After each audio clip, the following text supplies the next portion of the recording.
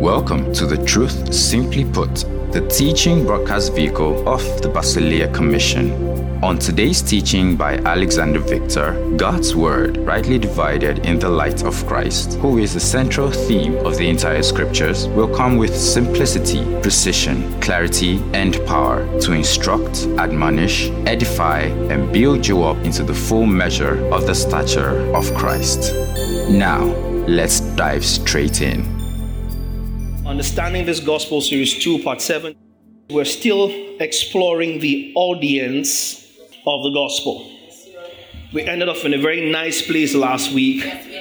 Very, very nice place by saying that we have changed mountains. Changed mountains. We have come to Mount Zion.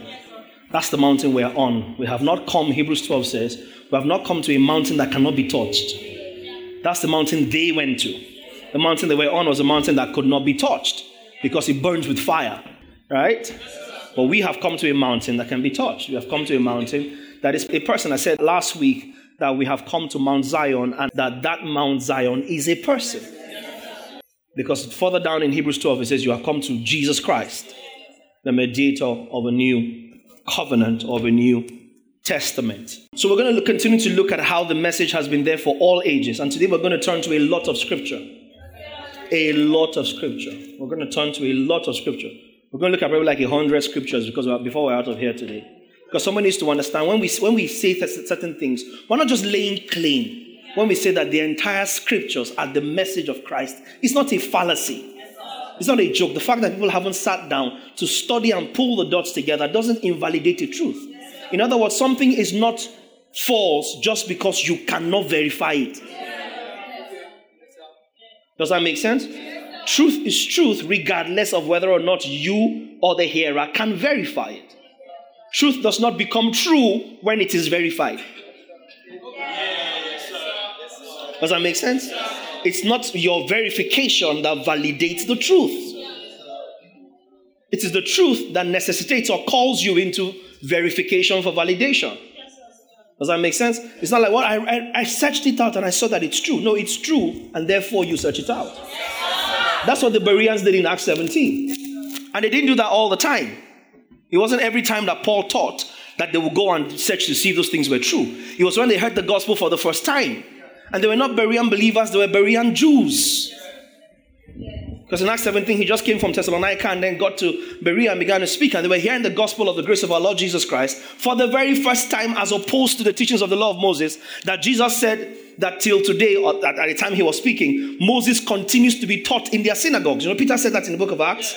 So at the time that they were writing the scriptures, there were people that were still teaching Moses daily in synagogues. The guys in Berea were hearing what was not the most message of the law, even though it was. Because the law is the message of Christ.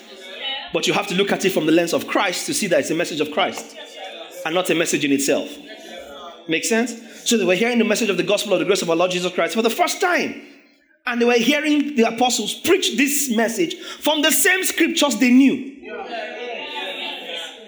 Does that make sense? So they began to search out what the apostles had said from the same scriptures to verify that it was so. So what caused the Berean believers to search out the teachings of the apostles was because they were teaching from the same scriptures a different message. So if you're teaching Christ from Moses, how come we didn't see him when we read Moses? Okay, now but you're teaching Christ from Moses, let's go and look at Moses again. Does that make sense? Let's go and look at Moses again to see if we can see what you saw when you read Moses. Make sense? So most times the argument is that people have not understood that the entire counsel of God is the message of Christ Jesus. And over the years we have picked all kinds of stuff and taught it, which is great because at surface value, the scriptures can have some benefit. At surface value, surface. It can have some benefit. Some. You can learn a bit of relationships from the scripture. Now the problem is if you go and read relationships from David or from Esther or from Naomi and you don't see that in the light of Christ, you will get it wrong. Does that make sense? You get it wrong. If you go and study how much of a husband David was, for instance, and look at how much of a husband Job was, or Noah was, or you know how we always pick these things and study, and you don't look at it in the light of the New Testament, we're going to have a problem. Make sense? So the entire scriptures are one gospel. We've established that so far from the part 1 of this series, that we have converged in part 5 to establish that it was one gospel that was preached. Right? As highlighted in today's word for today, the gospel of the grace of our Lord Jesus Christ, the gospel of peace, that Paul says, remember the battle-ready believer, having your feet shod with the preparation of the gospel of peace. Right? It's also the gospel of the good news of the kingdom of God. Right? It's the gospel of his grace. It's the gospel of our Lord Jesus Christ. Same gospel. It might be referred to differently, but it's the same gospel. And this gospel has been heard for all ages. Same gospel. I said last week that the gospel is not what is new generation. It's the lie that is new. It's the lie that is new. When the serpent came to tempt man in the garden, God had already indicated his will for man. He had already told man that you were like me. So eat of me. Do not eat of what will give you the opportunity or the ability to know what is of me and what is not. The tree of the knowledge of good and evil. So if man had not eaten that tree, he would not have even known what it means to walk opposite God. Does that make sense? Because he was wired to just be in the image of God and therefore operate like God in the earth. That's what qualified him to eat the tree of life. So what the serpent sold to man was a new generation message. You want to be like God, do something. Remember that? So he introduces works into what was otherwise only attainable by faith. Make sense? That's it. And then John begins to write later on, hundreds if not thousands of years later, and says, many have crept in among you unnoticed. Jude says the same thing. Paul says the same thing in Galatians. So anytime you see somebody opposing the grace of God, opposing the gospel of the grace of our Lord Jesus Christ, that is the person that is creeping in. It's not the grace of God that is creeping in. It's people trying to pervert the grace of God that are creeping in. So they are the new generation. They are the lie. So we must look at the message of the scriptures in its entirety and establish that these guys have always heard the gospel. I was reading an article this morning and somebody was making an interesting argument. And I was following him up until the point where he made reference to a brilliant theologian, by the way. And that's why I tell you all the time that I read cautiously. I was investigating a couple of conundrums in scripture, one of the prophecies of Jesus, particularly the one that has to do with Judah betraying him, or Judas selling him for 30 pieces of silver. Now, I've dealt with that a bit when I taught you guys. Some of you were not here. When I taught you guys, I can't remember the teaching now, but we looked at it from the story of Hosea. Right? When Hosea was told to go and marry a prostitute, and then she ran away and had sons, and then God told him to go and buy her back for 20 shekels, which translates roughly in exchange to 30 pieces of silver. Which was the price paid for the redemption of someone that had gone wayward by force. Right? Remember that? So I was investigating that scripture again in the light of a couple of scriptures I saw in Jeremiah 26 and in Jeremiah 19 and in Zechariah 11, trying to investigate and tie up the prophecy that was fulfilled in Matthew 26 about when Judas sold Jesus for 30 pieces of silver, and when he gave it to them, and then when he realized what he had done, he went back into the temple court and threw the money in.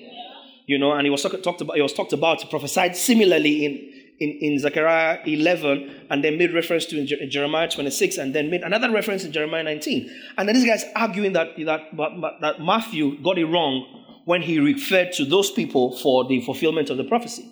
And I'll come to that later today. And so somebody else came and made an interesting point. Then the author of the article then rebutted and said that there are instances in Scripture where certain things are said but not written, which I agree with as a theologian. I agree to that. And some of you might not be interested in this, but it's necessary to make my point. Those of you who are following can follow. As a theologian, I understand that by virtue of the dynamics of Scripture, there are things that are written that are quoted from what were written. And there are things that are written that were quoted from what was said. Now, the confusion of Bible students is that we don't take time to understand and establish the difference between what was said and what was written. The fact that something was said does not necessarily mean it was written. The fact that it was written does not mean it was said. So when you're reading through scriptures, you see where, it's the word saying, for instance, in the Greek, there's no word called saying. Saying is a punctuation that suggests we are about to tell you what somebody said. Does that make sense? So there's nothing called saying in Koine Greek, in the original Greek. There's nothing like saying. So what you see saying is it is a punctuation that refers to a quote being opened. Does that make sense? And that will naturally refer, by the time we say, this was always written in the book of Isaiah, saying, what the Greek writer is trying to infer is that what is following next is what Isaiah said as was written. Does that make sense? And there are other times, if you study carefully, you'll find where it just says something about a person without using the word saying. So quoting the person without necessarily suggesting that it was written. This is how we struggle with the references to Enoch in the book of Jude, where Enoch is quoted as having said something. But in the Bible accounts, there's no indication anywhere of Enoch having said what they said he said. Does that make sense? That then gave occasion, and I'm speaking my own purely theological opinion now, that then gave occasion to a certain rogue book called the Book of Enoch. It's part of the apocryphal writings. If you're a Catholic or you're scholar, you understand the apocryphal writings, the Maccabees, Esdras, Thomas, and Tobit, and a couple of them guys, and the Book of Enoch. So while they do that, they now try and capture Jude's reference to Enoch. Because if Jude said, Enoch said, let us produce what Enoch said. Most times I don't refer to theology when I teach, but I'm a studied theologian. And it helps me sometimes.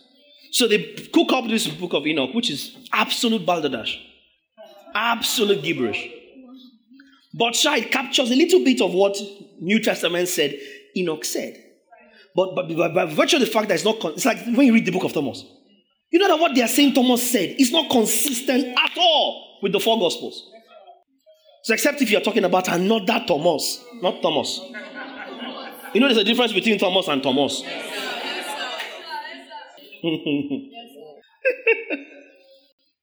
And you read what this guy says, it's not consistent with what Thomas Didymus, who was with Jesus, would have said. So I take them with a pinch of salt. That leaves us still with the problem of explaining where Jude got his reference to Enoch from. That's why I said to you that whatever questions you think you're struggling with, calm down. We'll get there when we teach. We will teach and reach there. Amen? Let me add this phrase. If Jesus tarries. If you grew up on that phrase, everything, say, if Jesus tarries. I will see you this evening. If Jesus tarries. So I will teach and reach there. Should Jesus tarry? But we don't, most Bible scholars totally miss the point of the fact that something could have been said. Let me give another example. Peter is speaking in the book of Acts, talking about the ministry of Jesus. And then he now says, as our Lord himself said, it is more blessed to give than to receive. Matthew, Mark, Luke, and John. You don't see that reference. But what reason do we have to doubt Peter's quotation of Jesus? What do we think Peter stands to gain by cooking up a phrase, attributing it to Jesus, and Jesus didn't say it? So the fact that it's not contained in Matthew, Mark, Luke, and John doesn't discredit the quotation. And this might help somebody who has been struggling with understanding and harmonizing certain parts of the scriptures.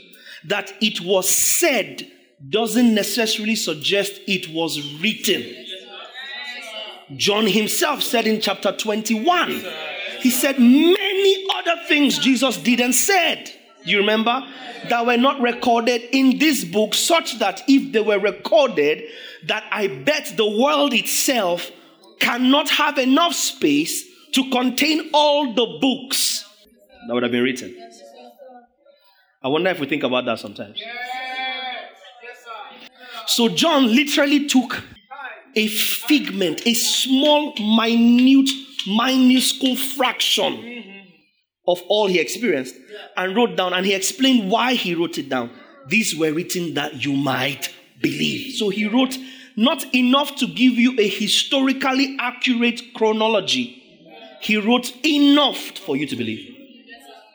So this guy didn't set out to write every little teeny weeny thing that Jesus did and said. They wrote enough for you to believe. When Luke wrote Luke and Acts, he wrote them to Theophilus. To one person. I know we say he wrote to the Gentiles. He wrote to one person. He was following that person in his faith, giving him accounts. Does that make sense? Of all that Jesus began both to do and to teach. Doesn't mean that he wrote everything. So Peter says, as our Lord himself said, it's more blessed to give than to receive. But you don't see that in the Sermon on the Mount. You don't see that in the Beatitudes. You don't see that in any of the teachings of Jesus. But Jesus said it. The Holy Spirit that inspired Peter, because the same Peter that says holy men, moved by God, wrote as they were inspired. The Holy Spirit that inspired Peter to write that Jesus said is strong enough to have reminded Peter that Jesus said, even if it was not written. It's the Holy Spirit. Does that make sense? So we see references like that, and that easily then explains the Enoch conundrum. Because if the Spirit of God inspired Jude to write, which he did, and he inspired Moses to write Genesis when Moses was not there. Yes, sir. Yes, sir. Yes, sir. Oh, come on, who is here now?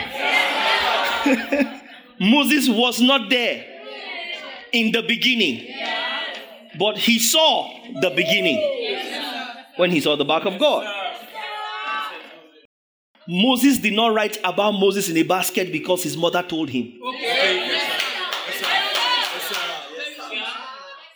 Because there are things that then happened in the palace and in Goshen and in Egypt that his mother would not have been privy to. She was a slave.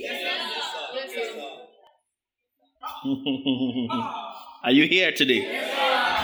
So Moses did not write about Moses because his mother told him. Moses wrote about Moses because God showed him. Are you here? Moses wrote about Moses because God showed him. How do you think Luke would be writing? And they will say, even John, and they're writing that, you know what, Jesus said to them, feed them, about the 5,000. And then you now see, it says that Jesus said this to test them, but he knew in his heart what he would do. Who told him? Jesus, hearing the state of their heart, then said, who told them the state of Jesus' heart? If not that we have received the Spirit of God that is granted unto us to know. So how did he know? By the gossip of the Spirit. Do you understand? By the aproko of the Godhead.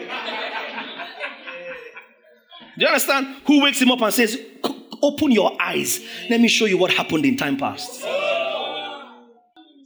Let me show you what happened in time past. So Moses starts to write. Genesis is called the first book of Moses. Who shows up nearly 300 years after the first tribe of 70 people of Joseph went to Egypt. Because when Joseph became prime minister, he sent for his father. And the Bible says, it records that 70 of them went up to Egypt. It was that 70 that became the first immigrants of Israel into Egypt that now lasted 430 years. Does that make sense? Now, if Moses was 40 years old when he ran out of Egypt, stayed in Jethro's care in the wilderness for another 40 years, because he was 80 when he went back to Egypt and started the journey of getting Israel out to the promised land, which he saw at 120. Then he died. Make sense? It would have meant that by the time Moses was 80 years old, going back to Egypt, that was the end of a 430-year period. Make sense? If you deduct 40 years to when Moses was 40 when he ran away, it would mean that they had been in Egypt for 390 years. Deduct another 40 years, it would mean that he would have been born when they had been in captivity for 350 years. Does that make sense? So Moses was born to meet his people enslaved for 350 years before him. So there's details that he did not have. Except if it was shown to him. Are you here? So if we understand that we've established all that, then it's not difficult to understand and agree to the fact that God would have woken up Jude by his spirit. And so, Enoch said this. And Jude writes it down saying, Enoch said, with or without corroborative evidence of people who existed in the times of Enoch. Because don't forget, in Jewish culture, a lot of what they knew was handed down orally. A lot of Jewish culture was handed down orally. The Egyptians began to write first. The first literate people, the first font types that exist in handwriting are from Egypt. So in case you didn't know, they first birthed the art of writing, the art of calligraphy, the art of chronicling events, the act of graphically illustrating events. It's Egyptians. And then Israel and other civilizations begin to borrow from that. Before then, all they had was what was handed down orally. That's why most of the law was given in song form. So you sang it over and over. Make sense? So he tells Jude, what Enoch said. Doesn't necessarily mean what Enoch wrote. And that explains a lot. Now this article then, this guy's then arguing and then he's saying, so this one of these other professors responds to this guy's article and says, there are instances in scripture, for instance, like Jesus saying that your father Abraham longed to see my day. He saw it and was glad. He says, before Abraham was, I am. And then this guy who had submitted a brilliant article then comes back and says, and this is where I got really sad, and got back and said that there is no way in the scriptures to verify where Jesus was quoting from or what Jesus was referring to when he said, Abraham longed to see my day and saw it and was glad. So he studied with the wrong eyes. Because this guy, being a rational, intellectual thinker, expects that if Jesus said, he should be able to pick this Bible, flip to a particular page, and see exactly what Jesus said, how Jesus said he said it. And so that's where the guy gets lost. It's like, no, that there's no way to verify Jesus' claim that your father Abraham longed to see my day, because there's no way. And he says, if we share the same Bible, then take up your Bible and point me to any place where it is on record that Abraham saw the day of Jesus. Thus implying that these transcribers made a bit of mix-ups here and there. They called it slip of pen in theological literacy. He made a slip of pen somewhere when he attributes something that Jesus said to the Old Testament. But you see, some of us, we have seen him. And he's clearly splashed across the pages of the scriptures, hidden in plain sight. And we're going to look into a bit more of that so you can understand that, one, this gospel is one. Two, this gospel is what has been preached for all ages. I mean, we took time to look at Noah, and that was beautiful. Yeah, that was beautiful. So we'll look at a few more. Let's go to Genesis chapter 49. Are you ready today? Genesis 49 and 10. Genesis 49, 10. The scepter shall not depart. This is Jacob blessing his sons, right? The scepter shall not depart from Judah, nor a lawgiver from between his feet, until Shiloh comes. And to him shall be the obedience of his people. This is why we say as New Testament believers that Shiloh has come. Yeah. The New Testament believers' reality is that Shiloh came to you. Yes, sir. Yes, sir. Yes, sir. Are you people ready for this? Yes, sir. It was the Old Testament guys that went to Shiloh. Yes, sir. Went to Gilgal. Yes, sir. Went to Gilead. Went to Mount Gerizim. Went to Jerusalem. Or Shiloh, the person. Yes, sir. Yes, sir. Came to us. Tell your neighbor, Shiloh came to us. So until Shiloh comes, and for us the believers, Shiloh has come. So we're not journeying anywhere to look for God. We're not journeying anywhere to encounter God. Not even to the hub.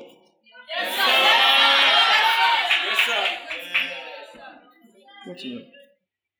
Nobody journeys anywhere to encounter God. We don't even need to look up to encounter God. Yes, sir. Yes, sir. Our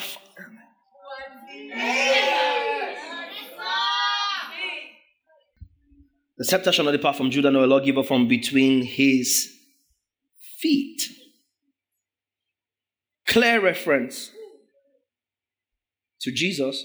Might not be so clear, but let's look at 2 Samuel. 2 Samuel chapter 7, 12 through to 16. Pay attention. When your days are fulfilled and you rest with your fathers, God is telling David, I will set up your seed after you, who will come from your body, and I will establish his kingdom. He shall build a house for my name. House. They thought building. I told you last week when Haggai says, and Joel says, the glory of the latter house. Glory. Latter house. Glory. House. Latter. Glory. The glorification of the latter house. And I will establish his throne, the throne of his kingdom forever. I will be his father, and he shall be my son. God is telling David, if he commits iniquity, hear this carefully, I will chasten him with the rods of men and with the blows of the sons of men. But my mercy shall not depart from him as I took it from Saul whom I removed from before you. And your house and your kingdom shall be established forever before you. Your throne shall be established forever. Your seed. This guy did better or worse, depending on how you look at it. He did better than commit iniquity, or he did worse than commit iniquity. He became it.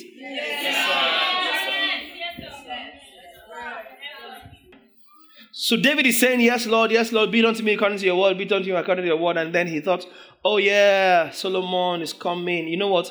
God has told me that Solomon will build a house. Let me make sure before I die that every single material Solomon needs to build this house, I will make it available. Cedars from Lebanon, gold, diamond, silver, packed up, stored up for Solomon. He built, but it was not the house.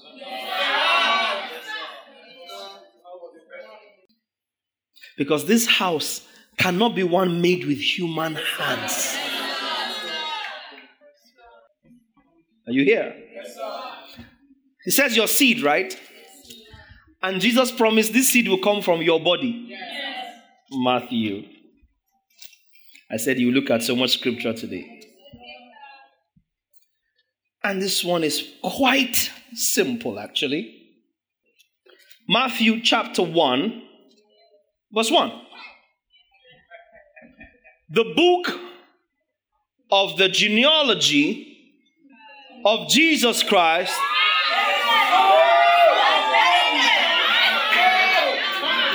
and then from David straight to Abraham.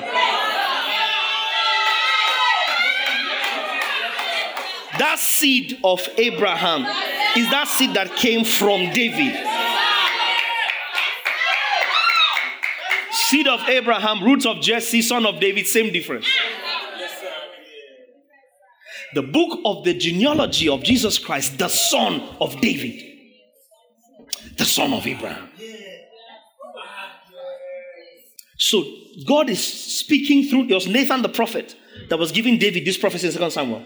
So God is speaking through Nathan to David about Jesus while David is thinking of Solomon. Same thing that's happening in church today. God is telling us something about someone, but we're looking somewhere else. And so we're seeing something else. Isaiah 42. Same thrust. Those of you that are writing scripture should be beautiful. Just write the scripture, then write reference when I show you. Just write the scripture, then write reference, and then write the next one next to it. Does that make sense? That way you just connect your entire Bible together and you realize it's one book with one message. Isaiah 42, 1 to 4. 42 and 1. Behold my servant whom I uphold, my elect one. If you're using New King James, you see capital E, capital O. Isaiah. My elect one in whom my soul delights. This is my beloved son. In whom I am well pleased. In whom my soul delights. I have put my spirit upon him.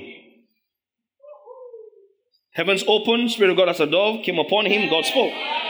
Our God anointed Jesus Christ of Nazareth with the Holy Ghost, Acts 10:38, and with power who went about doing good. Look for Jesus returned in the power of the Spirit. I have put my spirit upon him. Capital H. Capital S. He will bring forth justice to the Gentiles. How can the Jews be enjoying a covenant that Gentiles are not enjoying? That's not justice.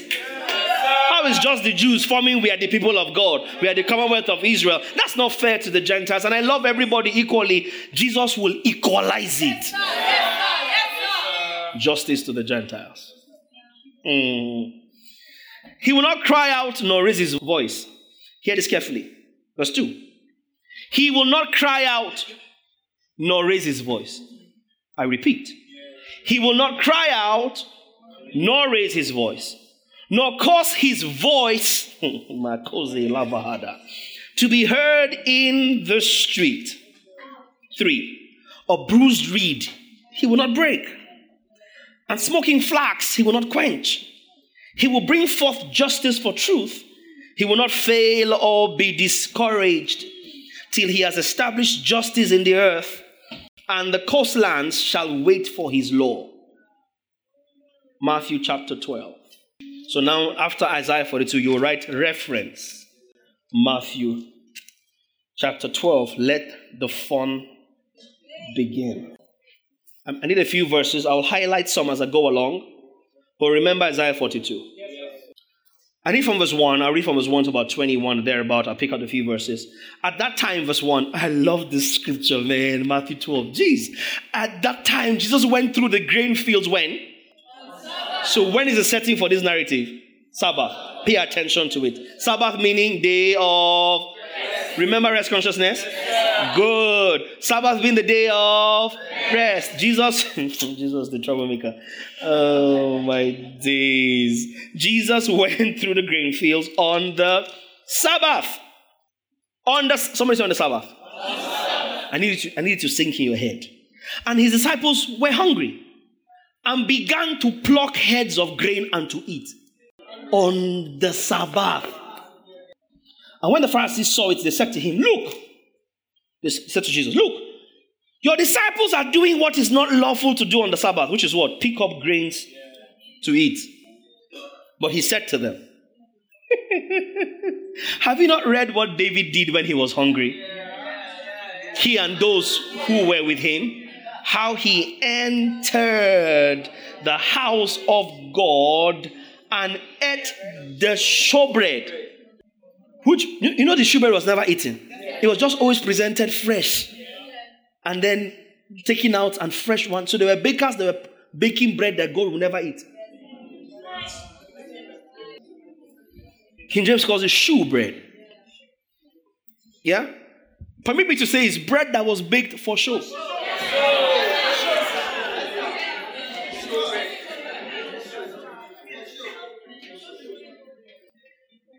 So Jesus says how he went into the house of God and ate the showbread, which was not lawful for him to eat, nor for those who were with him, but only for the priests. So only priests could partake of the bread that was for show. I feel like jumping ahead of myself. But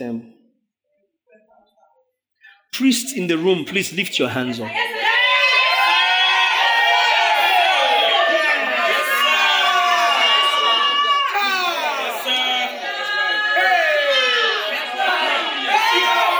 What does that qualify you for?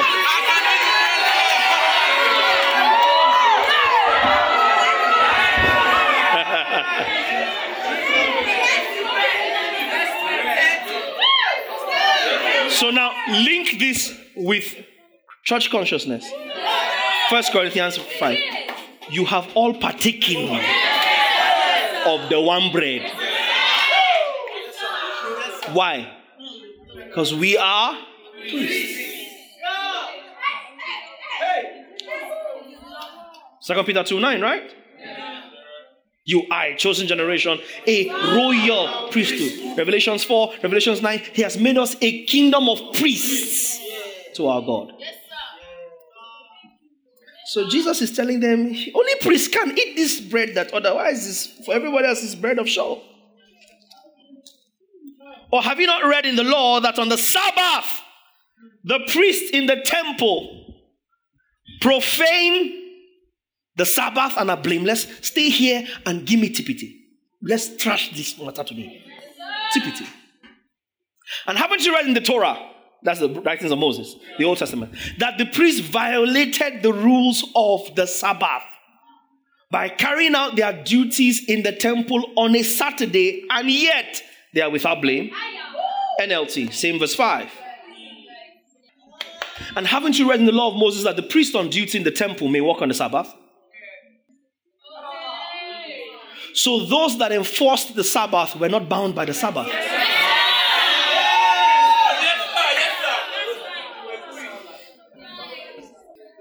Jesus is telling them. They profaned the Sabbath. The right rendition of profane is they desecrated the Sabbath. Now you can look at me and be funny in your face all you want. Ma, it's Jesus that is speaking. So you can shoot the messenger. That's your problem. Jesus is the one speaking. You can't say you are a believer and reject the word of Jesus. By which?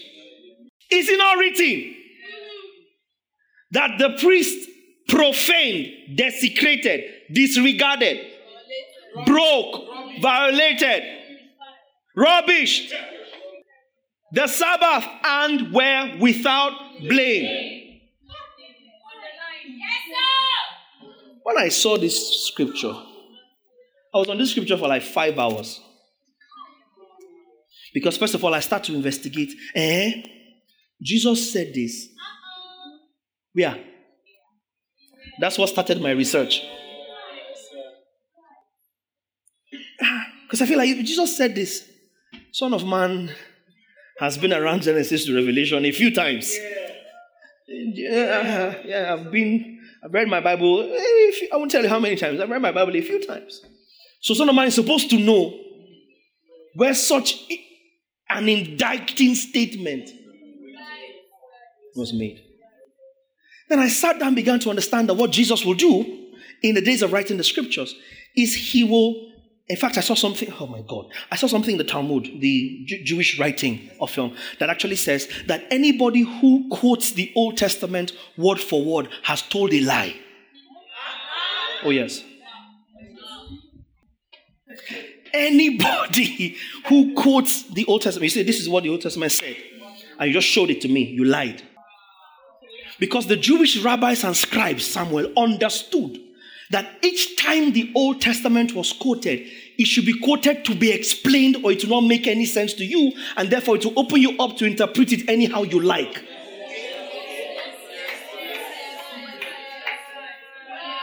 So the Old Testament was never to just be quoted and left.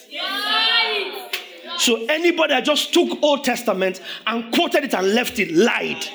Because he's left it open for you to deduce whatever meaning or whatever interpretation you want from it. It hit me all over the face. So each time the Old Testament is quoted, it must be explained in the light of what the quotation meant. So when I looked at that, I began to look at Jesus. Where did he say that they profaned the Sabbath and were without blame?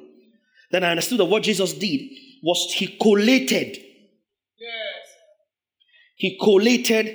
inferences from the Old Testament that all had to do with what he used one sentence or one verse to explain. So Jesus was not quoting the Old Testament verbatim. He was submitting a finding based on references to relevant portions of the Old Testament. Does that make sense? Now we'll start to look at some of them. Let's start with 1 Chronicles. Remember this, we're in Matthew 12. We're only in verse 5. We're going all the way to 21. But let me just explain verse 5. Are you here? 1 Chronicles 9:32. Did you not read in the law that the priests who profaned the Sabbath profaned it and were blameless? Now, see 1 Chronicles 9:32. And some of their brethren, of the sons of the Kohathites, were in charge of preparing that same showbread for every Sabbath, or on the Sabbath, because the showbread was prepared on the Sabbath. It had to be fresh bread. It could not have been baked the day before the Sabbath, seeing as on the day of Sabbath is a day of rest, nobody should walk. But the priests who were bakers,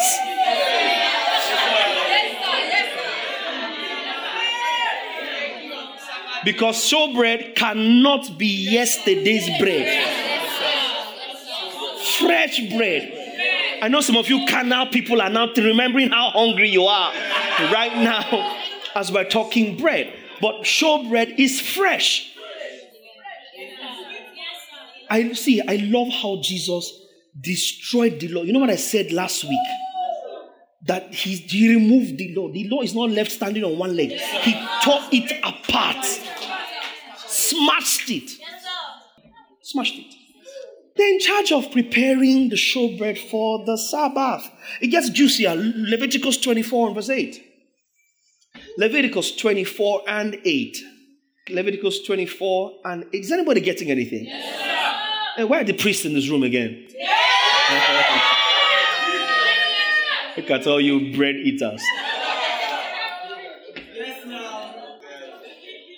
Leviticus 24 8. Every Sabbath, He shall set it in order before the Lord, continually being taken from the children of Israel by everlasting covenant, referring to the bread. Numbers 28, 9 and 10. I'm just explaining Matthew 12, and I'm doing it in a hurry. I'm explaining Matthew 12, 5. Numbers 28 and 9. And on the Sabbath day, somebody say on the Sabbath day. Please use your imagination and follow me. 2 lambs in the first year, without blemish, 2/10 of an ephah of fine flour as the grain offering, mixed with oil, with its drink offering, verse 10. And on the Sabbath day, this is the burnt offering. Hold on. For every Sabbath, besides the regular burnt offering, excuse me, hold on. What is a burnt offering? An offering, sonny, that is burnt. And these burnt offerings were not burnt alive.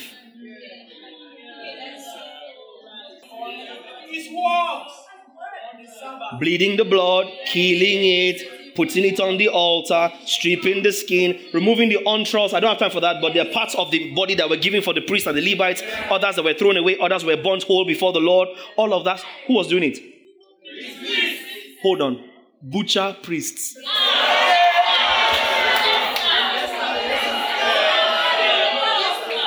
Who was doing the bread? Baker priest. So somehow, angel of Sabbath or death, Sabbath police is hurting. See, till today, Jews do not switch on a light switch on the Sabbath. Till today. You don't. If you didn't switch on that switch by nightfall of the previous day, Sabbath is nightfall to nightfall, not morning to night. It's sunset to sunset. Evening and morning. You don't turn on a switch. If you turn on a switch, you've broken the Sabbath. Yes, is that serious? You don't get up and turn on a switch. So you want to keep the Sabbath? Be my guest. Truth of the matter is, you can't even keep it as body they do you. As your body is doing you like this, you keep the Sabbath. You can't. A bee is stinging you, and you can't swat it. You can't. Go and study the scriptures. That's why I don't like arguing unnecessary arguments. You want to keep it, you don't like graces, go and keep the law. And stop disturbing us. While you are keeping the law, don't go anywhere when your menstrual period is on. While you are keeping the law, every time you shaved, you broke the law. It's in the Bible. Thou shalt not put any razor upon your face. I am the Lord. That's what he says in Leviticus. So every time you shave as a man, you broke the law. You shall not wear 2 fabrics upon your body. I am the Lord. Right now, everybody.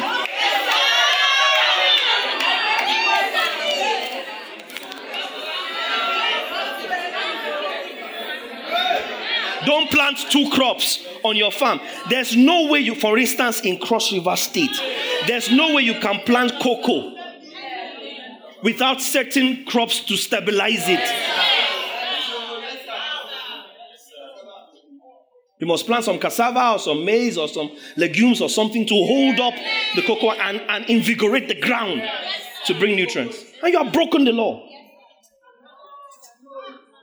Everybody that raped you and you did not shout is your husband.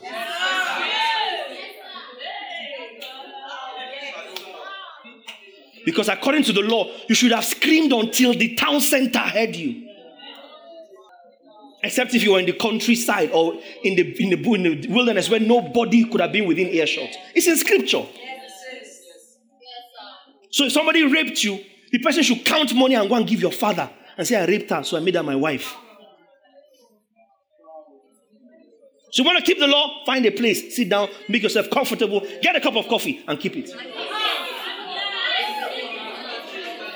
Unless some of us who know that Christ has redeemed us from the curse of the law.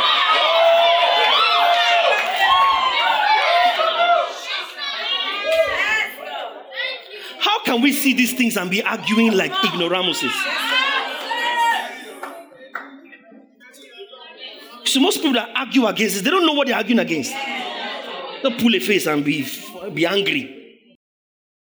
So the baker guys broke the law. and did not break it. Yes, sir.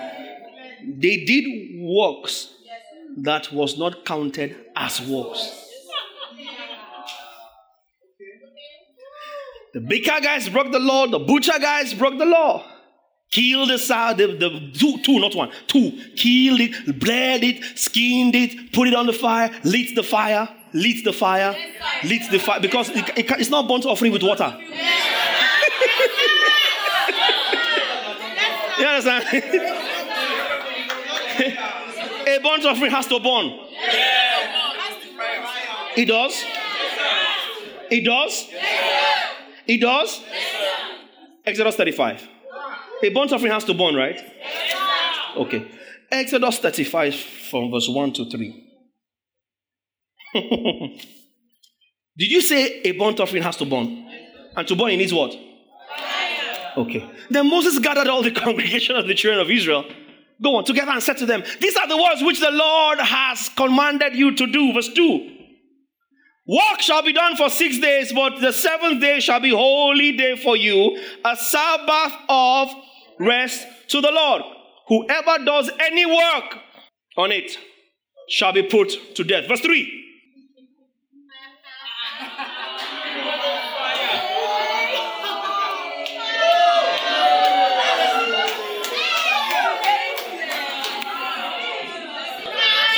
Don't walk on the Sabbath day.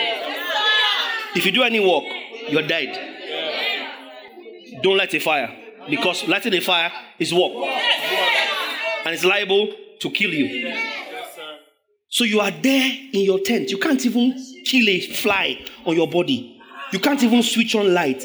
Cold is catching you. You can't turn on a fire. You are seeing the tabernacle of meeting. You are seeing the tent. You are seeing where the Ark of Covenant is. You are seeing the outer court to the brazen laver. You are seeing fire being lit, fire being burnt, and nobody being killed.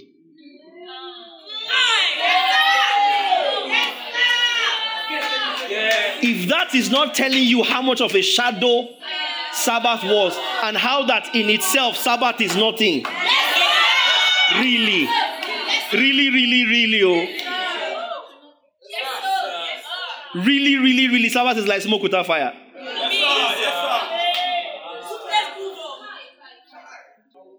So imagine the Levites, that all the priests were from the tribe of Levi. Yeah, all the priests were from the tribe of Levi. The musicians were from the tribe of Levi. The priests themselves in the outer court, the holy place, and of course the high priest that went into, the chief priest that went into the most holy place. They were all Levites. Imagine these other 11 tribes on the Sabbath, looking at Levites and like, wow. Oh, see the life. Because this Levite that is mixing this shewbread, he will taste the dough. How will you know if the thing have quantized?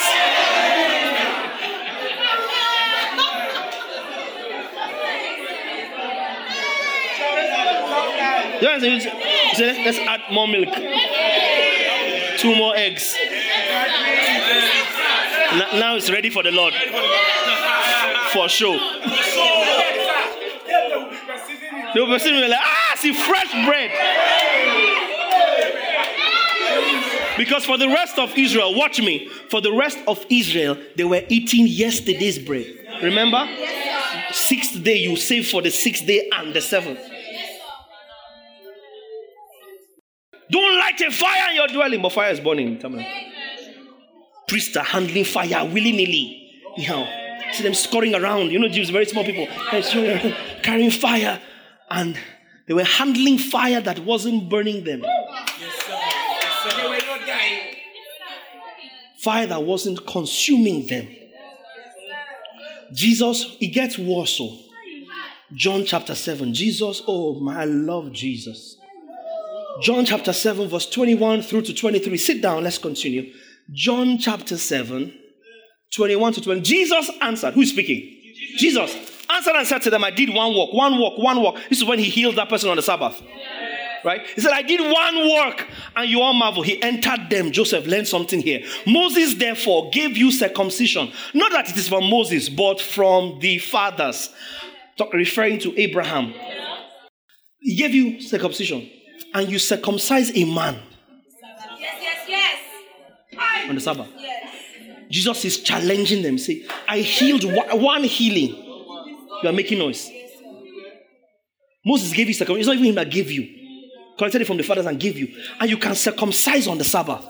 23.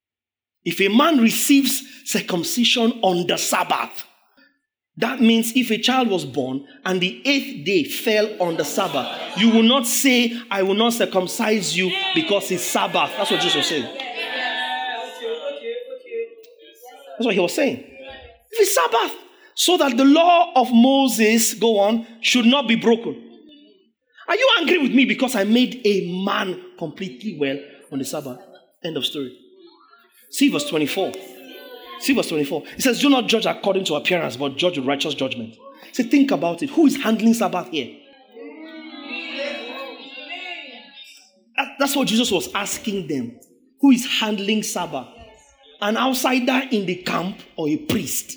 Or the priest? That's what Jesus asked them without asking them. So he points to, in Matthew 12 verse 5, he points to these guys handling stuff on the Sabbath without any repercussion. And then he tells them, basically, judge for yourself. If they could kill and circumcise and light fires and bake bread on the Sabbath, and I cannot heal on the Sabbath, determine for yourself if the Sabbath is serving me or if I'm serving the Sabbath. Because if you looked at Jesus as the great high priest, you will not have the effrontery to accuse Jesus of breaking the Sabbath. That's why he tells them, he said, the Lord himself is Lord of the Sabbath. The Lord himself is the only one that can walk from rest. The one that walks in rest and it does not count as walk.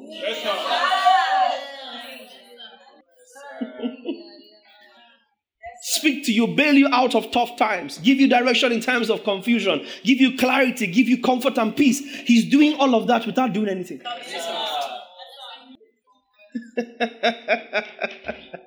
Because he's Lord of the Sabbath. Matthew 12 and 5. I'll just explain Matthew 12 verse 5. Go back there. Have you not read in the law? So when you see this now, you will not go and look for a place that says, and the priests in the temple profaned the Sabbath and were blameless. Thus saith. Do you understand it now?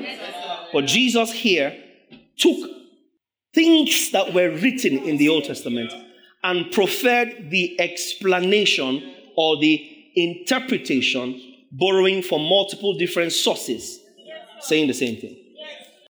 Make sense? Okay. Is that clear? All right, verse 5. Verse 6 then. Go back to verse 4. I like the juice in this scripture. Go back to verse 4. Now he entered the house of God and ate the showbread, which was not lawful, talking about David, right? For him to eat, nor for those who were with him, but only for the priest. Okay? Or have you not read in the law that on the Sabbath, the priests in the temple profane the Sabbath and are blameless? Yet I say to you that in this place there is one.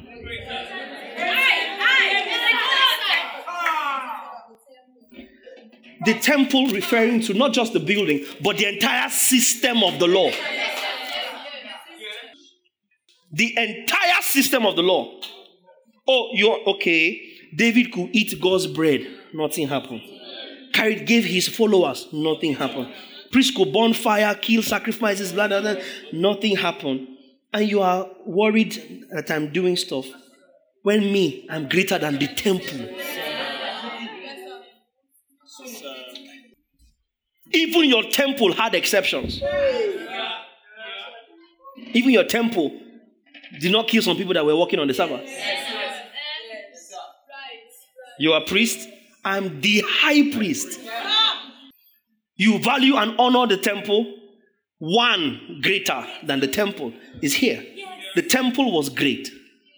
One came who was greater. And he who is greater is in you. So Sabbath ain't got nothing on you. Put it back on. Let's continue. Remember, we're coming from Isaiah 42. Yet I say to you in this place, the one greater than the temple. Come on. But if you known what this means, I desire mercy and not sacrifice, you would not have condemned the guiltless. We're talking Sabbath. If you had known what it meant when he said, I desire mercy and not sacrifice, you would not have condemned the guiltless. Hosea chapter 6 verse 6. Hosea 6:6. See God speaking through Hosea. For I desire mercy and not sacrifice, and the knowledge of God more than burnt offerings. Hold on. Follow the thought. Jesus had just shown them how priests were offering burnt offerings on the Sabbath and not being punished. And the reason why these guys were offering burnt offerings on the Sabbath was because they were convinced it was what God wanted. Does that make sense now? It is God's will for you to give him burnt offerings. After the Lord said that, burn some sacrifices on the Sabbath. Make sense? So these guys are scurrying around, burning all burnt offerings and all that, in the deception that they are actually carrying out God's perfect will. But God says, I desire mercy and not sacrifice. I desire the knowledge of God more than burnt offerings. So now Jesus comes in Matthew 12 and is telling them, you are having issues with me doing stuff. When those guys burnt offerings and it was okay. And God allowed them to go scot-free because they were doing what they thought was his will. But if you understand when God said, I desire mercy and not sacrifice, you will not be using Sabbath to judge me for what I am doing. Because what I am doing now is actually what the Sabbath is supposed to be about. So actually the Sabbath was to create space to dispense mercy. Stop every nonsense. Stop every dead work. Manifest the grace of God. That's what happens when you come into rest. You can now do Ephesians 2:10. Good works that he preordained that we should walk in. Stop the nonsense work that doesn't count for anything. Start to do the works in righteousness that are not works. Because that's what I really desire. So I wasn't telling you don't work at all on the Sabbath. I was telling you shut down the nonsense and you can actually see my will. Do you get it? You can actually see my will, my desire, which is what? Mercy, grace, compassion, good works. So Jesus tells them in verse 7, if you knew what Hosea was referring to when he said, I desire mercy, you would not ever have condemned the guiltless. In other words, everybody doing acts of mercy on the Sabbath is the one doing God's will.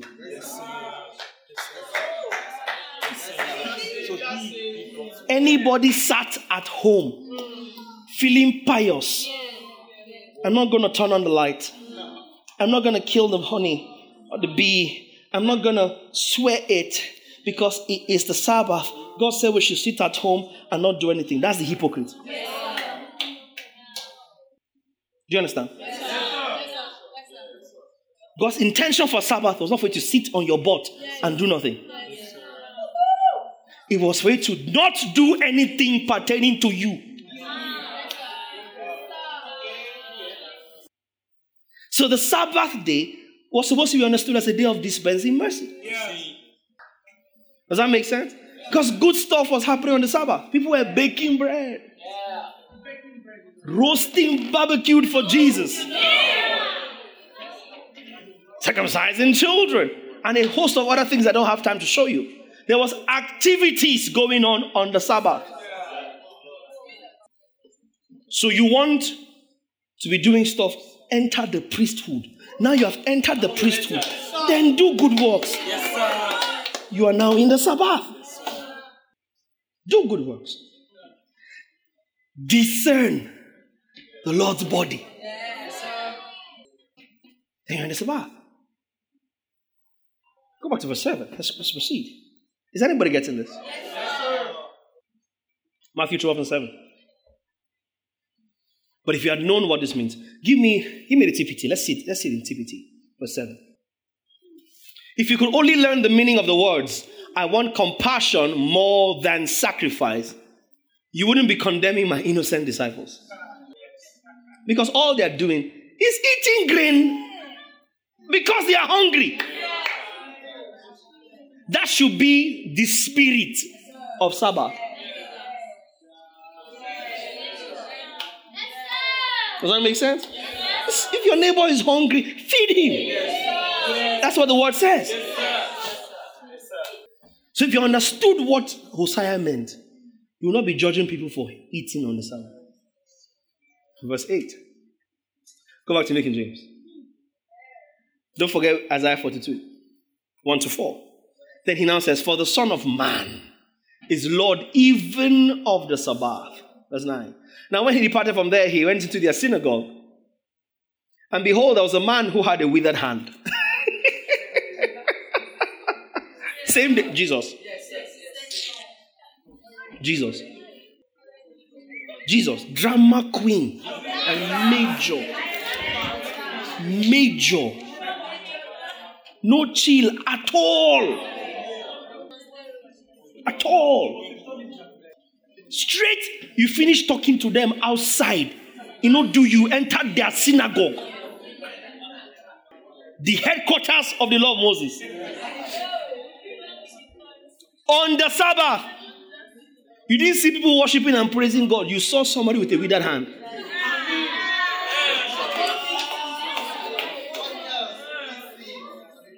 And they asked him, go on.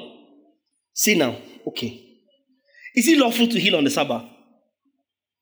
That they might accuse him. 11. Of how much more value then is a man than sheep? Quoting how Jesus asked them earlier, which of you here on the Sabbath your ox falls into a pit? You will say, no, it's Sabbath, leave the cow there till tomorrow. So he says, how much more value then is a man than sheep? Therefore, it is lawful to do good on the Sabbath. Go back to verse 11. He said to them, when a man is there, what man is there among you who has one sheep and he falls into a pit on the Sabbath and will not lay hold of it and lift it out? Give us in TPT. He answered to them, if any of you had a lamb that fell into a ditch on the Sabbath, wouldn't you reach your hand and lift it out? Verse 12. Isn't a man much more valuable than a lamb? Of course, he's always proper to do miracles even on the Sabbath. 13 and New King James. Then he turned to the man and said, hold out your hand. Stretch out your hand, and he stretched it out, and he was restored as whole as the other. 14. Pharisees went out and plotted against him, how they might destroy him. Next one. Verse 15. But when Jesus knew it, he withdrew from there, and great multitudes followed him. Same day.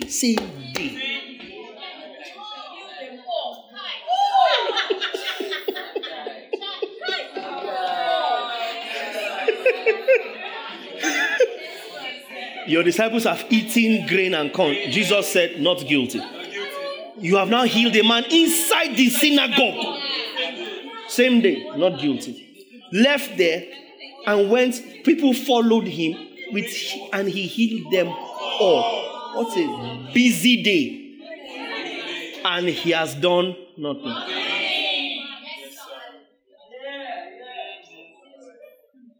Keep going, verse 16. Now, imagine Jesus.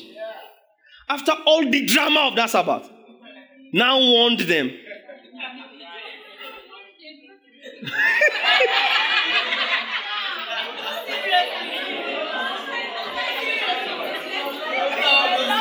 Please protect my identity. Oh, please don't tell anyone I healed you all.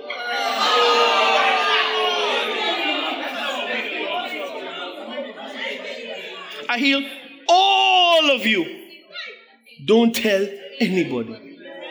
Okay, I know you have to tell people. Okay, don't tell them it was me. Who should we tell them? The chief priest? Who he lost? The Pharisee? We'll see where we're going. He warned them not to make it known that it might be fulfilled. That's where I was going. Which was spoken by the prophet Isaiah, saying, stop here. Go back to Isaiah 42 verse 1. One gospel for all ages. Behold my servant whom I hold, my elect one in whom my soul delights. Verse 2, I have put my spirit upon him. He will bring forth justice to the Gentiles. He will not cry out, nor raise his voice, nor cause his voice to be heard in the street. A bruised reed he will not break. Smoking flax he will not quench. And he will bring forth justice for truth. Verse 4, and if you come, he will not feel discouraged, that he establish justice in the earth, and the coastland shall wait for his law. Matthew 12:17. Isaiah was speaking of Jesus.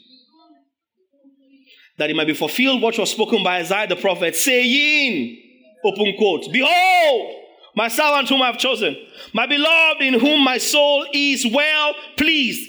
Verse 20, chapter 42 of Isaiah says, in whom my soul delights. I will put my spirit upon him. Can you see that? And he will declare justice to the Gentiles. Keep going, 19. He will not quarrel or cry out, nor will anyone hear his voice in the street. A bruised reed he will not break, and smoking flax he will not quench, till he sends forth justice to victory, and in his name.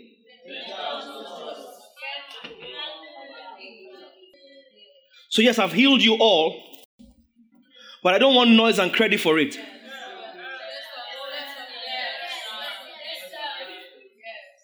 I don't want noise. I don't want to go all over the street saying, Jesus healed me. I know Jesus healed. I didn't come for that. And he told them that it might be fulfilled. One of the ways you will know the Messiah is that he will not look for credit.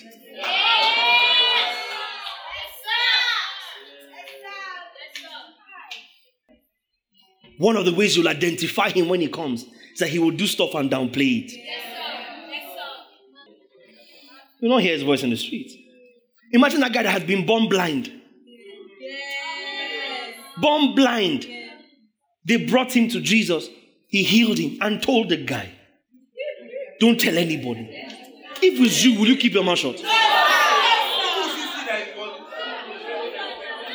Born blind. Man, even if he said nothing, by the time you see, is this not this guy that was big? 40 years old, he was born blind. They called the guy to the temple and said, say the truth and give God the glory. It's in the Bible. He said, say the truth and give God the glory. What happened to you? Who healed you? The guy said, I love his response. He said, me, I don't know what you guys are talking about. All I know is once I was blind. Oh, yes, I give God glory. I'm not interested.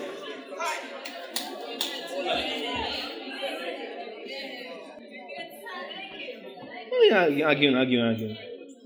Like the guy that in the late 80s, when the first Pathfinder came out, this Igbo guy in Kano bought the very first Pathfinder model, came to church. And after service, he was telling his brothers, then Roadmaster was very popular. He was telling his brothers, hey, you will go my Pathfinder. Can you see my Pathfinder? And the other guy was like, Chinedu, it's not. What is going to say? My car, my Jeep in the outside. So have you seen my Pathfinder? The guy said, oh, that car, it's a Pathfinder. He said, I don't know what you're talking about. I'm talking about if you have seen my Pathfinder outside, that I park outside after the church. He said, if it's the car you're talking about, I said, Chinedu, it is Pathfinder. And not, he said, you know what now? I have the car, you can keep the name.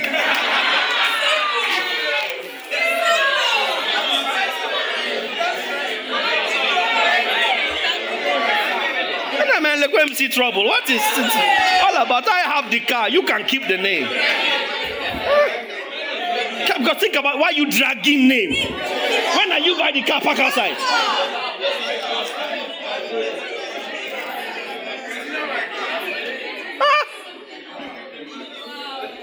You're trying to correct me on the name of the car. When I'm not parking the case, give us look, let me see trouble. I have the car, now you can keep the name. When we close the men's meeting, I will drive the car. Let's enter the name and drive the name.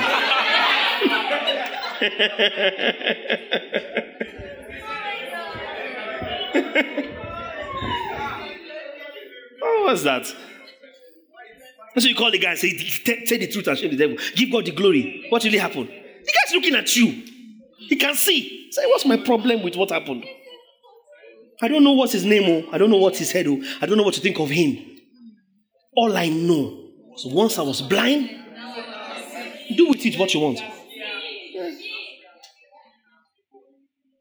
Why was Jesus always telling them not tell anybody?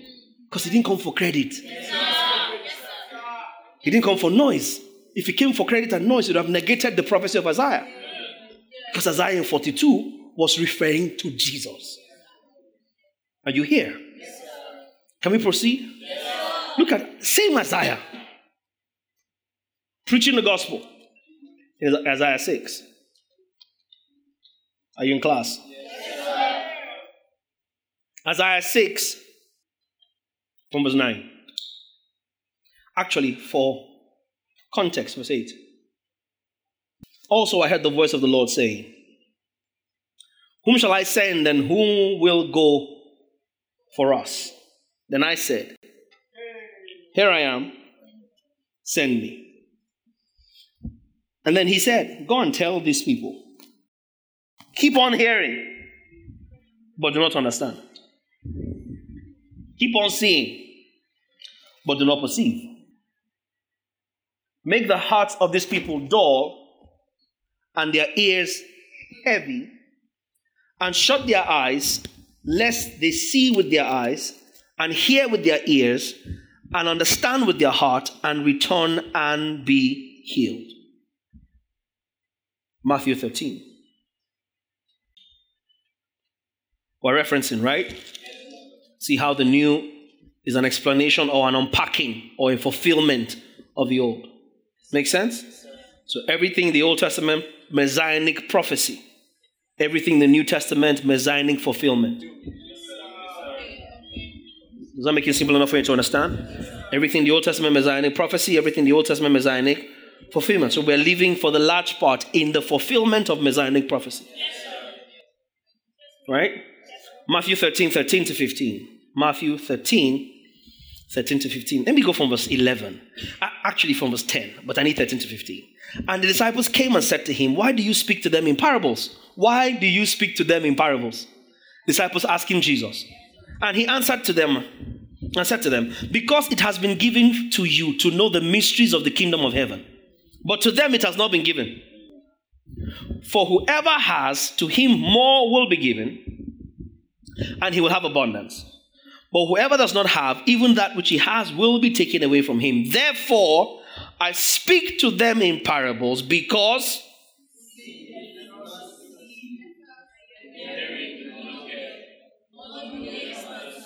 keep going to 14.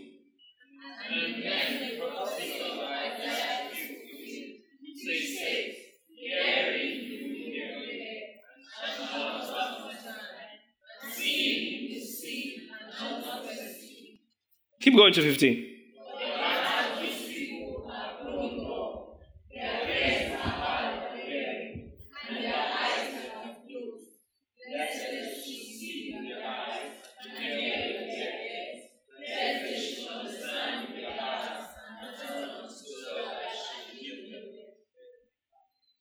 So he quotes Isaiah chapter 6, 9 to 10, and explains it. Yes, sir.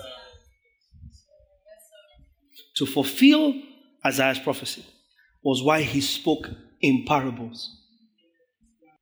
Does that make sense? Yes, sir. Because, I don't know if you guys can handle this. In the divine salvation agenda of God, right, there was a provision for Israel to reject the gospel initially. That's the only way it would have gotten to us. Paul deals with this clearly in Romans. Does that make sense?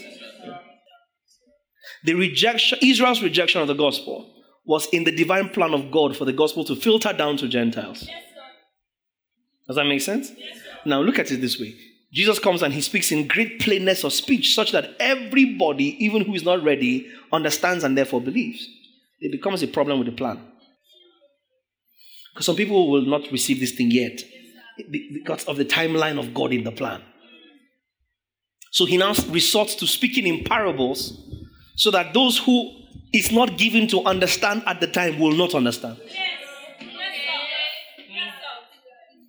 Does that make sense? So he will speak in parables. People go away thinking, what nonsense is this guy saying?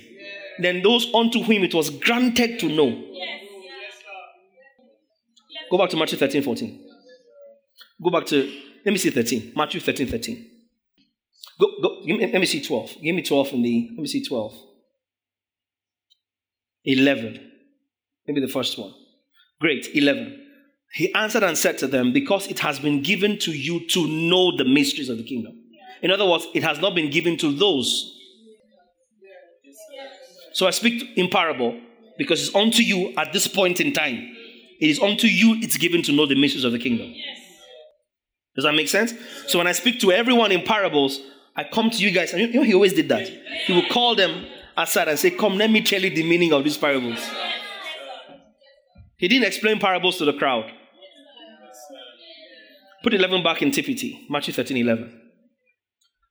He explained, you've been given the intimate experience of insight into the hidden truths and mysteries of the realm of heaven's kingdom, but they have not.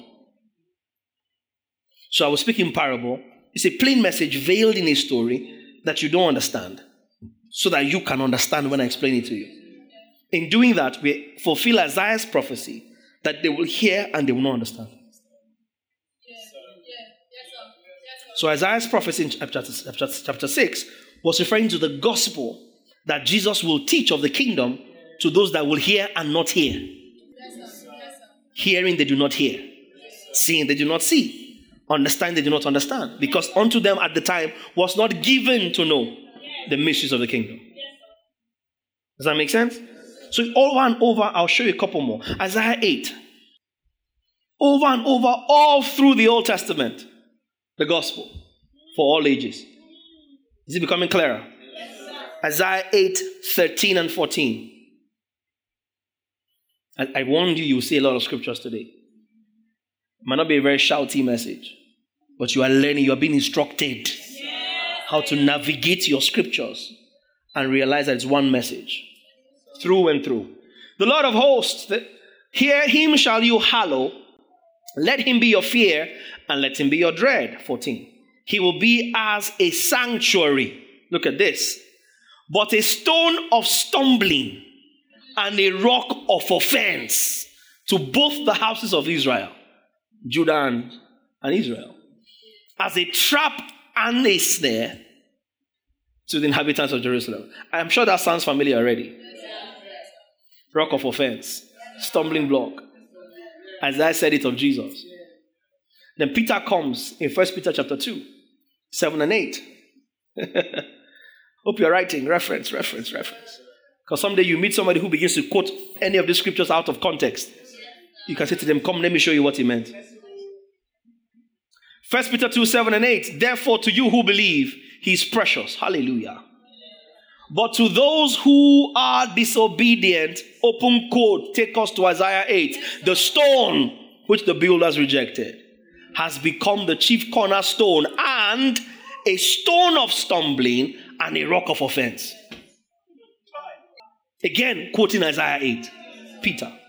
They stumble, and he explains, they stumble being disobedient to the word to which they also were appointed. They, Jews, disobedient Jews, unbelieving Jews. Rock of offense. That Isaiah prophesied he would be to the houses of Israel and to the inhabitants of Judah. Does that make sense? So it's dangerous to just pick Isaiah, pick one verse, and read it in obscurity. Same fate that Habakkuk 2 suffers. Write the vision. Make it plain, that they that read it will run with it. Though it tarry, wait for it, for it shall speak and not lie.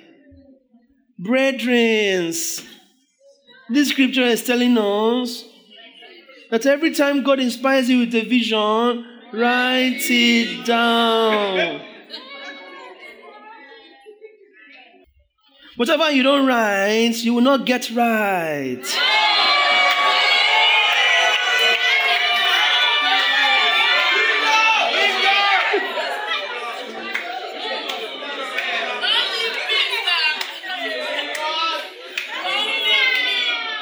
Christians must not be lazy in writing. How can God speak to you and you write it down?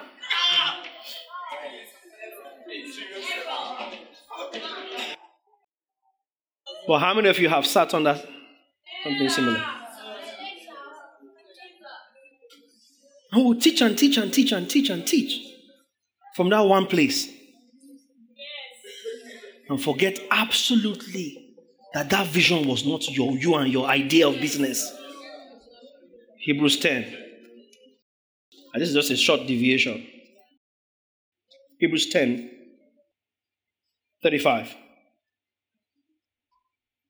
Therefore, do not cast away your confidence, which has great reward. 36.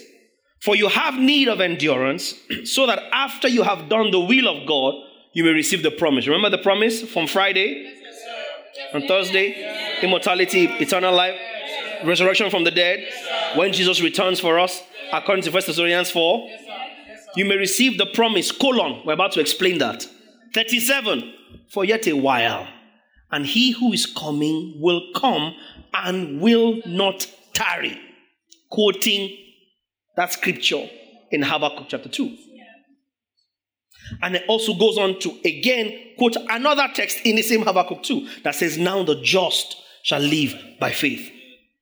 It's in Galatians, it's in Romans, it's in Hebrews from Habakkuk. Yes, sir. So right there, you see another merger of two Old Testament scriptures being fulfilled in Hebrews chapter 10. Yes, sir. Make sense? Yes, so the vision was talking about the person who will come and not lie, though he tarry.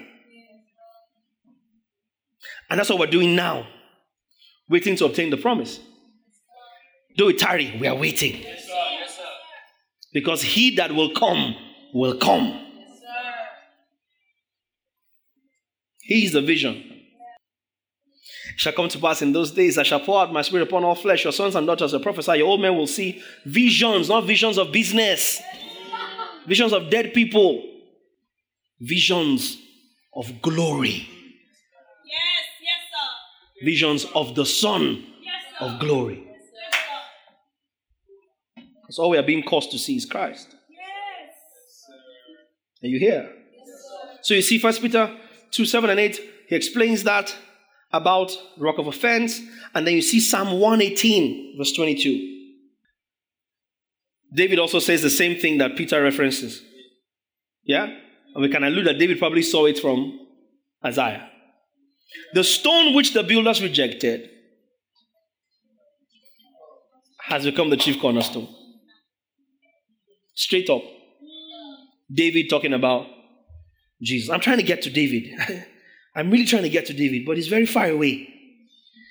You know? Then Isaiah comes in chapter 7.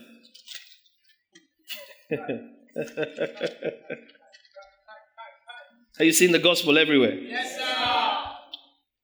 Isaiah chapter 7. Verse 12. See this carefully. Before you say Pav is just saying insulting things. But now go to my place which was in Shiloh. Okay, I'll come back to Jeremiah 7. This is Jeremiah 7. I went ahead of myself. But, no. Okay, let me finish it. Because I skipped it earlier. 7:12. Jeremiah 7:12. Oh, what have I done to bring myself here? Oh my God. Okay. But now go to my place, Jeremiah 7:12. Which was in Shiloh. Somebody say was. Where I set my name at the first. That time. And see what I did to it because of the wickedness of my people. Because God destroyed Shiloh.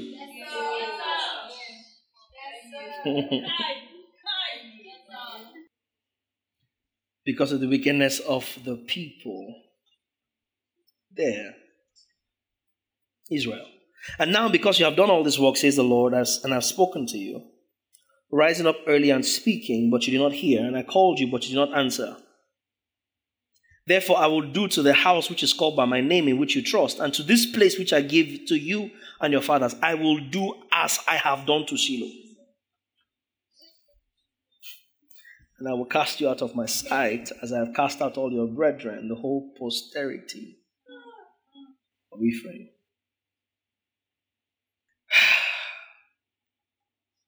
Okay. I'm in Isaiah 7, right? Go to Psalm 78. I was going to do this another day. I just flipped on something totally unintended on my notes and I came here. But go to Psalm 78. I can hear certain questions in certain people's hearts. So let me take a little time and just read it, even if I don't explain all of it. 56, for context. 56 till maybe 60. Yes, they tested and provoked the Most High God and did not keep his testimonies, but turned back and acted unfaithfully like their fathers. They were turned aside like a deceitful bow, for they provoked him to anger with their high places. Somebody say high places. High places. And moved him to jealousy with their carved images. When God heard this, 59, he was furious and greatly abhorred Israel, 60, so that he forsook the tabernacle of Shiloh, the tent he had placed among men. There's a danger with looking for God in a place.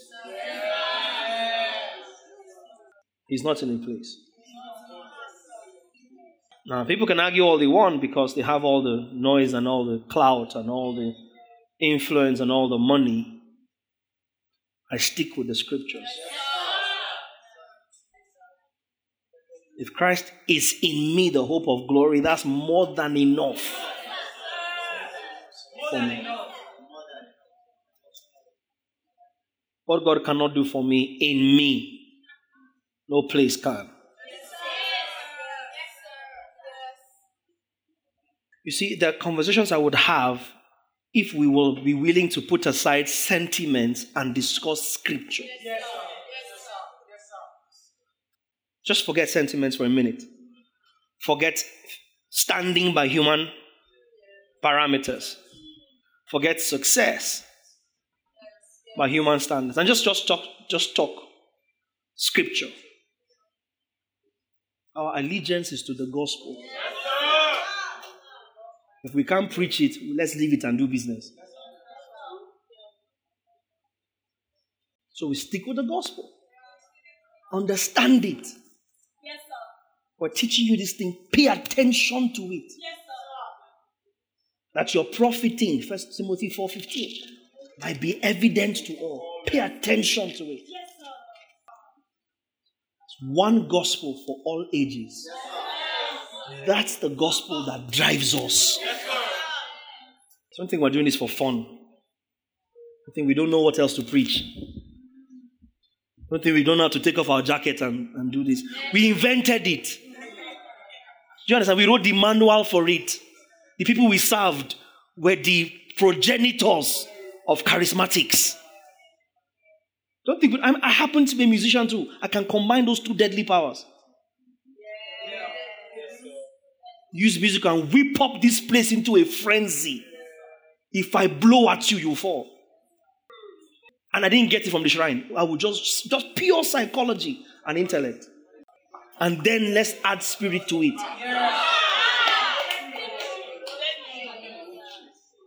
If the goal was to have people under their chair or have people falling. See, it's easy. Some of you have seen it before. It's easy. Start at 6. By 6:10, you'll be under your chair. I'm not joking. I'm not joking. We've done it over and over and over and over. When you come out from your chair, what happened to you? After you pass out and come back, what grew in your faith? So no. I go past throwing you under your chair to keeping you on your chair so you can receive instruction. Because most of those power moves are actually efforts to self-validate our power. Yes, sir. It's driven by ego. Yes, sir. You want to feel like I'm powerful. And you too, you will not give if I don't show you power. You will not come if I don't show you power. You will not stay in church if I don't show you power. So I will show you power so you can tell I'm a powerful man of God. A mighty power, mighty man of God. But when ego is dead, when you are dead to these things, it doesn't matter who falls or who sleeps. What matters is that men are built up in the knowledge of the gospel. If they fall in the process, fine. But we don't get up with the intention of showing raw or cooked power. Raw power. I don't care if you fry the power or boil it. The raw power. The gospel. Relevant for all ages. As the singular message. We draw everything of life from the gospel. So the gospel and the gospel then. No, it's the gospel. Full stop. Full stop. The gospel. Paul says in 1 Corinthians 15, for I delivered to you the gospel by which you are saved, in which you stand. Same gospel. Your salvation by the gospel, you're established in Romans 16:25. Now to him who is able to establish you by my gospel. Now to him who is able to do what? Establish you according to my gospel. Not just save you. Establish you. 1 Timothy 2:3. 1 Timothy 2:3. God who will have all men be saved. 3 and 4. Have all men be saved and come. This is good and acceptable in the sight of God our Savior. Who will have, come on, all men. Give me King James. Who will have all men to be saved. And having been saved, come to the knowledge of the truth. Yes. Hebrews 13, I think it's 9. For it's good for the heart to be established by grace. Do not be carried about with various and strange doctrines. See that? Do not be carried about by various and strange doctrines. For it is good that the heart be established. It's good that the heart be what? Established by grace. The same grace by which you are saved through faith.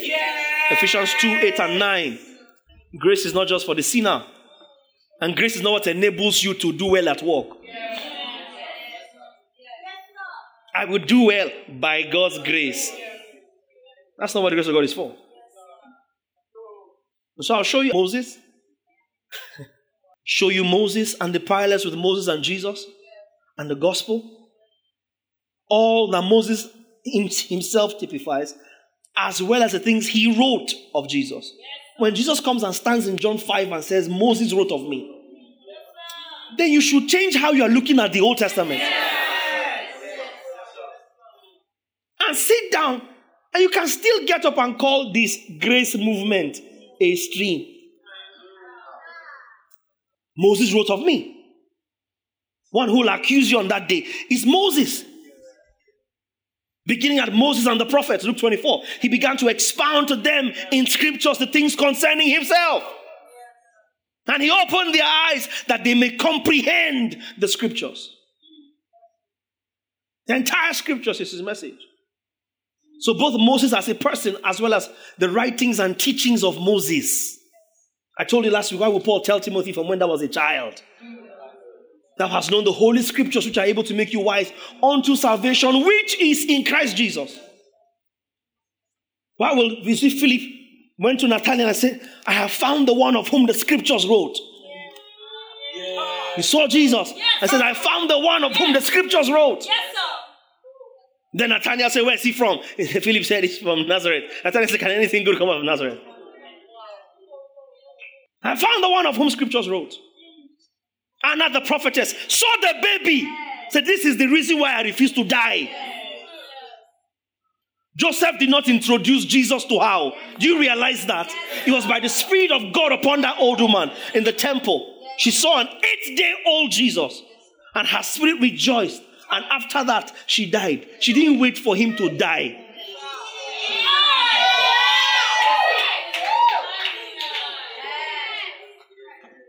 After she saw him. 8-day-old Jesus. She saw fulfillment of prophecy. And she said, this is what I've been waiting alive to see. Yes. Now I can die.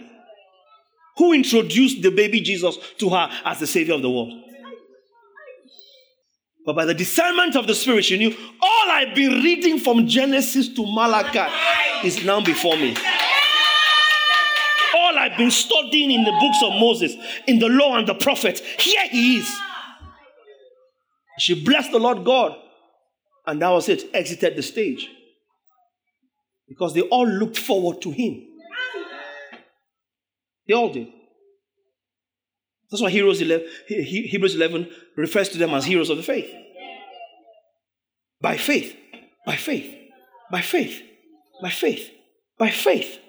They looked forward to it. So we look at Moses and if I was going to do all of them, we could be here for a year.